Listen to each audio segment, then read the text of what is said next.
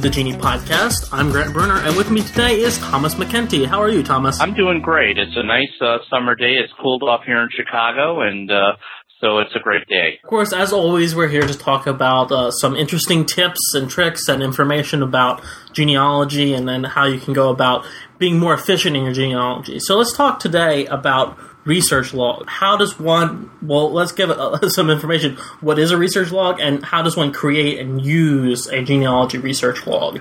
Well, a research log is really important, and I think, again, this is one of those things. In previous podcasts, I've talked about certain attributes that designate someone going from beginner genealogist to intermediate, sort of a maturation in terms of, what they do and what they don't do. When I started out, I didn't use a research log. I would use Post-it notes. I would use any bit of paper or write it here or there. And a research log really is a way for you to track your genealogy research findings, whether they're online or whether you go out in person to an archive or a library. So it's a system that you come up with. And again, like any other system, it's got to be something that works for you. I found that once I got started, I needed a way to track the information and the evidence that I located, and then I could later take that and determine whether or not that data proved a certain relationship or a theory. Because as you know, Grant, we find many different types of information, very often conflicting. One record might have one birth date, another record might have another birth date. So, and as beginners, very often we get caught up in the excitement of the find, and we go past other data that might be important. So we don't record our data journey is what I call it. And this is what a research log does. But it's more than just a diary. It's more than just a diary of that journey. The research log can be useful when you need to return back to certain data sources and perform more research or more evaluation. So, I've done that before where I want to go back and find something and I can't find it because it was on a Post-it that got thrown out or it was an email that got deleted. So there are going to be people that are listening to this podcast and they're thinking to themselves, I like genealogy and it's a fun hobby, but I'm really not that serious about it. It's just something I do in my spare time. Do I really need to go and actually use a research log? Yeah, I would say yes, but, the research log doesn't need to be as complicated as you might think. So for serious researchers, the research log can have a lot of columns, a lot of tracking of various data points. For the beginner, all you need is a simple spreadsheet or a table listing basics such as date, that the search was performed, the item that was found, where you found it, etc. It could be a piece of paper, it could be graph paper, could be accounting paper, or even just a pad that you get at the store. Even scratch paper. I've used that in the past, but some system that's consistent. So also, a research log makes writing source citations a lot easier later on, and that's why, so if you've ever heard of the KIDS concept, Grant, keep it simple, stupid, that can be applied towards the research log as well. Yeah, that makes sense. What information should these people be tracking in their research log, though? Well, here are some of the basics. I usually start with a document number. I number my finds. Either I'll go 1, 2, 3, or I come up with a system. Say that I'm researching the surname Austin. I will use Austin-1, Austin-2, so I can quickly identify, this is something I did for the Austin surname. That's one column heading that I almost always have. Another one is the date that the research was performed. And this is important because, especially with online research, remember that the availability of those items changes. Databases move, databases go away, links get broken. So it's really important for you to put that in context as to when you found that information. So the repository, where is the item located? If it's online, I enter names like Ancestry, Family Search, or maybe if I pulled it from another family tree on Geni, I mark Geni as the repository. If it's at a physical location, I put the name of the library or the archive. Next, this is an important one, the extract or the transcript of information. This is, I believe, Grant, it's the most important field on your research log. This is where you enter the data, that you've distilled down in an abstract. You know, if it's a birth certificate, you put down the birth date, the father, the mother, the birth location. Or if you've got something like a letter or a will or a deed, very often you want to transcribe it verbatim, and that would be a transcript. This is so important because what if you lose that copy of that record later on? At least you have the text in the research log. Now, another one that I like is analysis. This is also what I call my notes field. This is where I put my thoughts on the data. Very often I'll put my thoughts as to what I'm thinking as I've recorded the data when I found it, and also later on when I evaluate it. I'll put in information like, well, this does prove so-and-so was born here, or it doesn't prove, etc. And finally, my last column is always a link. If the data was located online, I like to have that link because it makes it easier for me to get back to that item rather than having to do a search again on Ancestry or on Geni. Now, I want to point out, Grant, that you can have as many fields as you want.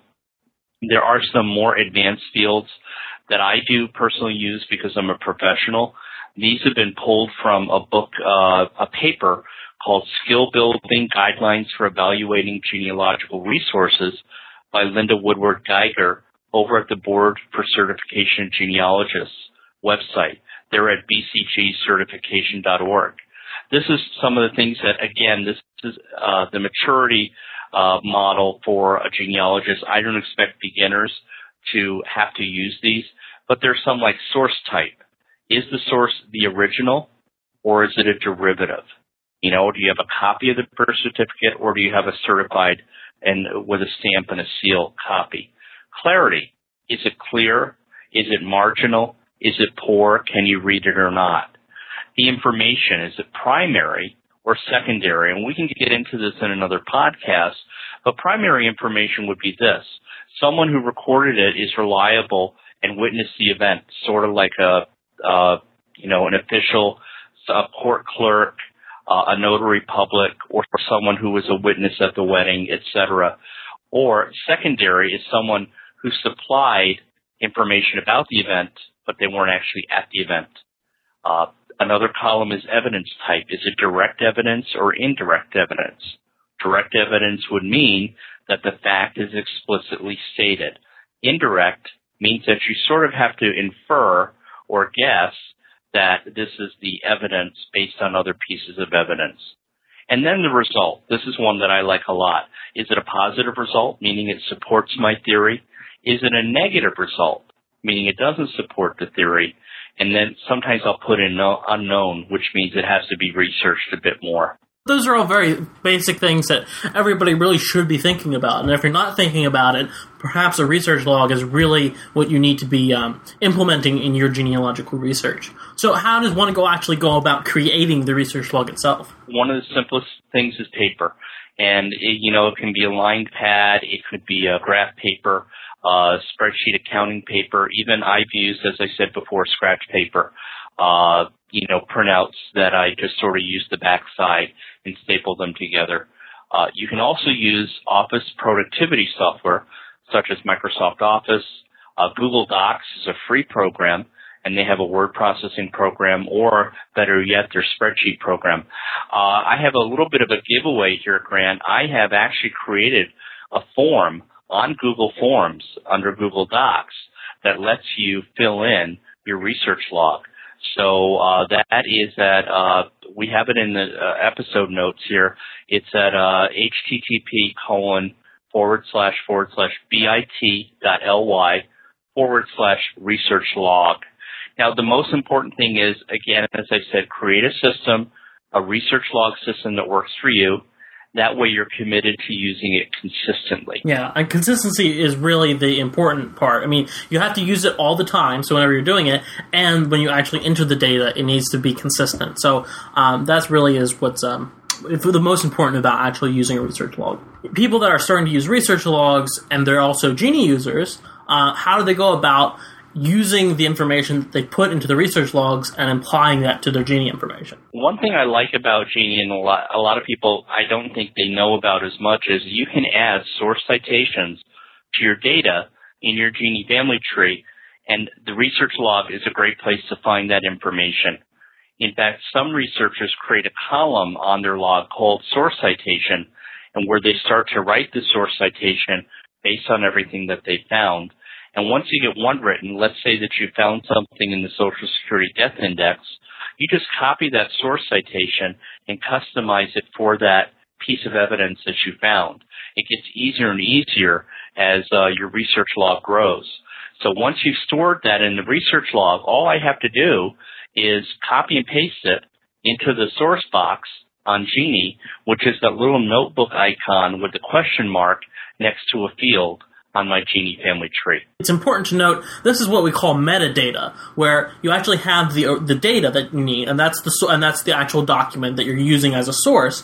But we want things like metadata, such as is this a marriage record? What date did this happen? Who's related to it? You can actually tag profiles, add in where you found the information. All that's very important because when you go and actually look at the document that you've used as a source, you want as much context of the content as possible. Right, exactly. So, Thomas, why don't you tell us where people can go on the internet to find out more about you and what you're doing? Well, I've got another great episode of Geni Bloggers Radio coming up this Friday, August 5th. We've got a show entitled Family Treasured, Heirlooms in Genealogy, and I'm really excited, Grant, about this show.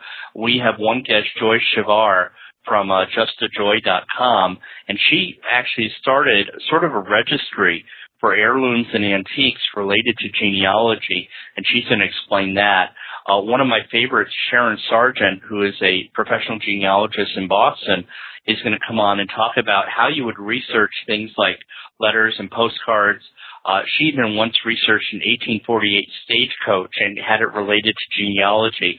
And finally, Missy Corley from Maryland, she had an article written about her, which is amazing. She located an old photograph book and was able to reunite it with the descendants of that family. And she's going to talk about the whole process of what she did. So that's on Blog Talk Radio at Geni Bloggers Radio, blogtalkradio.com/Geni Bloggers, and that's at 9 o'clock Central every Friday night. Thank you very much for your time, Thomas. So, for the Geni Podcast, I'm Grant Brunner. Thanks for listening, and have a good one.